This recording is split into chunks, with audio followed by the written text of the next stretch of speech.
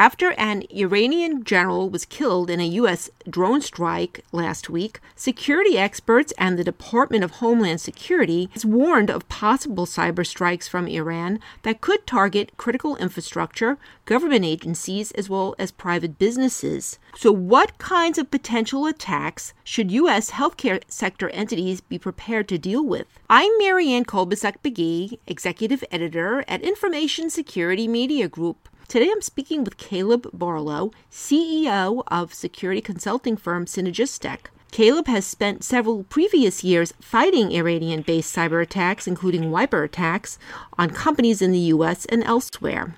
So Caleb, for starters, very briefly describe the kind of previous work you did involving Iranian cyber attacks. What sorts of cyber attacks and what sorts of entities were the victims? Well, in a prior life, I spent time building out large-scale incident response teams. And interestingly enough, one of the areas that my team became really specialized in was responding to what I'd call destructive attacks. Scenarios where when you walk in on an idle Tuesday, it's all gone. Now, we've all been so accustomed to the traditional data exfiltration attack where, the bad guy steals data or intellectual property, and that's bad, but the systems still work. Now, what happens in a destructive attack is kind of like ransomware. It's all locked up, but there's nobody to pay. There's no getting it unlocked. And you can't even restore from backup in these scenarios because the malware that's used destroys the boot record on the device. So you have to low-level format the drive on a computer, meaning you may have to manually touch it. And oftentimes, the approach ends up with people involved in actually replacing the equipment. Now, let me just put this in perspective and keep in mind two things to understand about destructive or wiper attacks. First of all, the vast majority of them have not hit the United States, and there's a couple of exceptions. And the second thing to understand is you can count all of these on less than two hands, right? There's very few of them. But if you look at the extent of the damage that is caused, so the IBM X-Force actually did some work in, and this is public data, they view the average cost of the attacks we've seen so far as over $200 million per incident. And on average, 12,000 devices are destroyed in an attack. Now, again, keep in mind two things. One, there have been very few of these to date. They've mostly been focused in the Middle East. And two, they've been focused on large-scale industrial control systems in the energy and natural gas sector. But part of what we have to understand with the recent events over the last week is the targeting and the geographies in which we see these attacks may very well change. So, Caleb, based on what you just said and the fact that so far, thankfully, we've seen few of these sorts of attacks, what would an attack like this, a wiper attack in the healthcare sector, potentially look like? What would be the mechanics of such an attack? And what would be the potential damage to an organization and potentially the overall sector? Well, the first thing we have to recognize is that we actually have a very good lens into this when we look at what has occurred, particularly over the last number of months with ransomware attacks, right? So in a lot of ways, the method in which an adversary gets onto a system, the method in which they move laterally, the time in which they'll wait and build access to systems, oftentimes they'll wait between 1 and 4 months once they're in to make sure that their malware is deployed on as many systems as possible and that it's been backed up. You're going to see all the same trends. And we've all become somewhat accustomed to seeing that today with the ransomware incidents, whether it was more than 100 kind of nursing home facilities that were locked up or, the 3 hospitals we saw down in Alabama locked up. And, there have been countless examples over the last number of months of various types of hospitals and other healthcare institutions that have been locked up with ransomware. Here's the key difference. In pretty much every one of those scenarios, at some point in the process, someone made the decision to pay. Now, it doesn't mean it made life a whole lot easier. Oftentimes they had months worth of work to take paper medical records and put them back in electronic form. In many cases, they were having to divert patients or, stop scheduling altogether.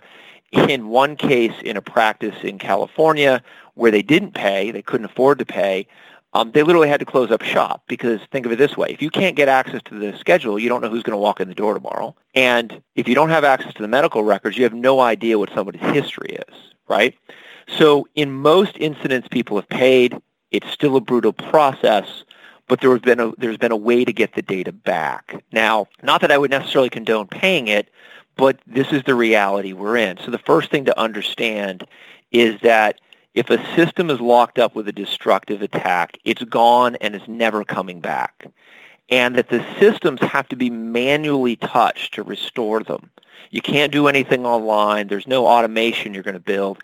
And in most cases, you're probably replacing that hardware if it's aged because you probably don't even have access to the drivers anymore to low-level format the machine. So the impact is devastating. And, I think if we look at the financial system of a lot of, hospitals, the real question you get into is how long could you operate without access to your EHR, without access to patient history, and without access to be able to bill? And I think in a lot of institutions, that answer is probably measured in a matter of weeks. So, the kind of impact there is really potentially significant. Now, what we should also talk about is what are the chances of this happening in healthcare? And so how likely would that be? Well, the first thing we have to understand, and what I always encourage my teams to do, is ask two key questions. What is the likely next move of your adversary? And what is the likely worst thing they could do? And prepare for both of those. So if we look at Iranian attacks to date, and again, I'm talking about destructive attacks, not information attacks, not DDoS attacks and things like that. We're talking about these destructive attacks. These have historically been focused on economic gain, right? So the method with the intent, if you will, was to either manipulate the supply or the cost of oil and natural gas in the Middle East. Now, that intent also came with a very tight focus because if you kept focused to that specific geography, that specific industry, you were hopefully able to, if you were the adversary, get that economic gain you were after, but also limit the chances of repercussions. So again, you did not see these attacks, with one or two exceptions, land here in the United States, and you really didn't see them migrate outside of ICS. So when most security researchers look at what happened last week, they say, oh, well, be worried about destructive attacks in the industrial control system. But I think you actually have to pause and take quite a different look. And you have to say, well, with what happened last week, where the U.S. took out a top Iranian military commander, has that intent changed? And the simple answer to that is absolutely. The intent of any retaliation would actually be either influence or political in mind, meaning that you want to generate as much chaos as possible, and you're no longer restricted to operating just in that specific geography because you know that this is retaliatory in nature, and you're getting a little more emboldened in your retaliation, if you will. So there are two things that are likely to happen. And to understand this, you have to understand a little bit about how Iranian cyber operations are organized. First thing you have to understand, depending on which numbers you want to believe, is there's somewhere between around 100 and 120,000 cyber operators that are operating either in Iran or on behalf of. Now, this is a very loose-knit organization of many individuals that are either kind of in contract or loose relationships to the government. This is not necessarily a military operation, at least not at that kind of scale. Now, where this becomes important is when we go back to that keyword intent. So the intent of the government, if we look at that, is probably driven more on influence operations. Because if they target influence, everything from social media, at this moment, this is largely going to target the U.S. government, military, and frankly, everything Trump. But it probably leaves out the American people. And in fact, if you look at some early messaging from the Iranian government, that really seems to be the party line. And let's face it, in an election year, there are lots of ways you could respond with influence operations that at least part of the U.S. population may or may not have a huge issue with.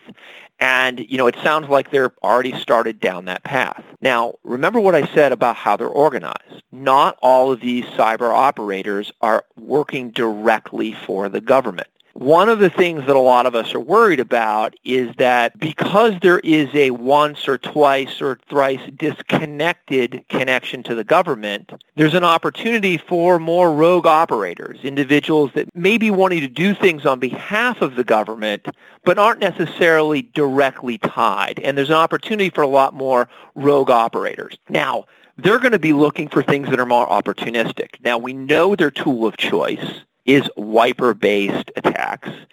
And if they're no longer constrained on operating just in the Middle East and no longer constrained on just touching ICS systems, you start to look at this and say, well, what might be opportunistic? Where could they get access to targets that have a direct impact on the U.S. population, and that are going to get in the press, that are going to get them lots of attention and awareness? And the simple answer to that, in my view, and this is just one theory, is look no further than ransomware. Look no further than the targets of ransomware. Well, why? One, we know it works. We know those targets are relatively weak in their defenses, let's say, compared to the energy sector or the financial services sector. Two, we know historically that those networks are not segmented, that once you get on, you can move laterally, and that impact can be significant. And three, we know these environments garner lots of press. So if we think about who has been targets of ransomware, we also have to recognize that if you're an adversary, you don't even need to do the work to do the targeting. You can buy it openly on the web. Because remember, you can buy ransomware targets as a service. So, not only is this opportunistic, a lot of the work up front, all of the kind of reconnaissance work is already done. So who falls into that category? Well, unfortunately, it's a lot of U.S. local and even state governments, police stations, school systems, and things like that. And probably the most likely to be attacked in a ransomware incident is healthcare. So I think the point here is not to say, oh, well, there's a high probability that healthcare is going to be attacked. That's not what we're saying at all. What we are saying, however, is that we need to be prepared for a different type of attack in healthcare based on this information. We need to be prepared for a wiper-based attack, and there's certain actions we need to take.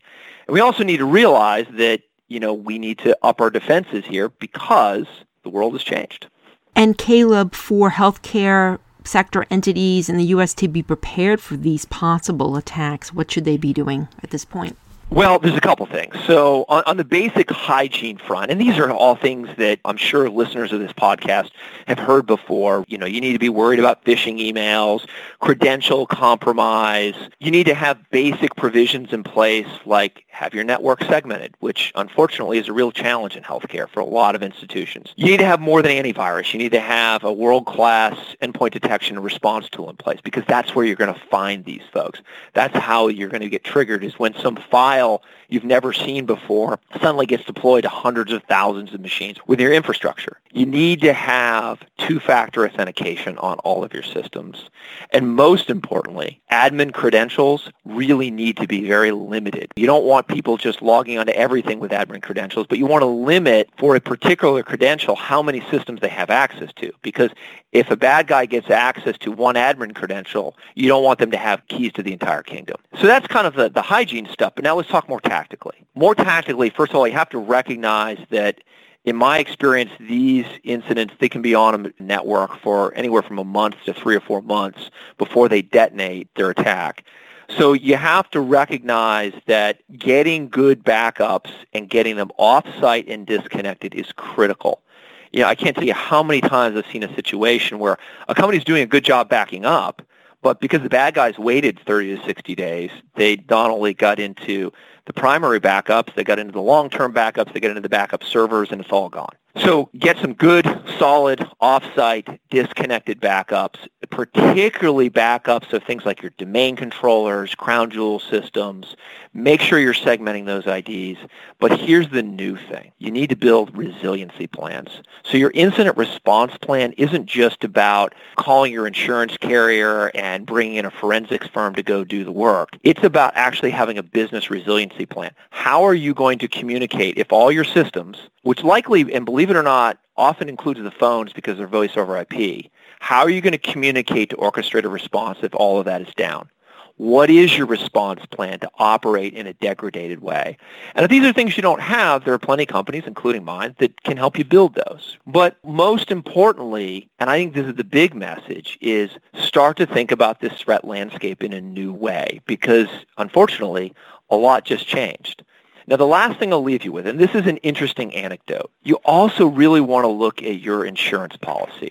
The thing that most people don't realize is that in an act of war or an act of aggression from a foreign adversary, most insurance policies aren't going to pay out on that. Now, you can get into a whole philosophical conversation about who declares when something's an act of war.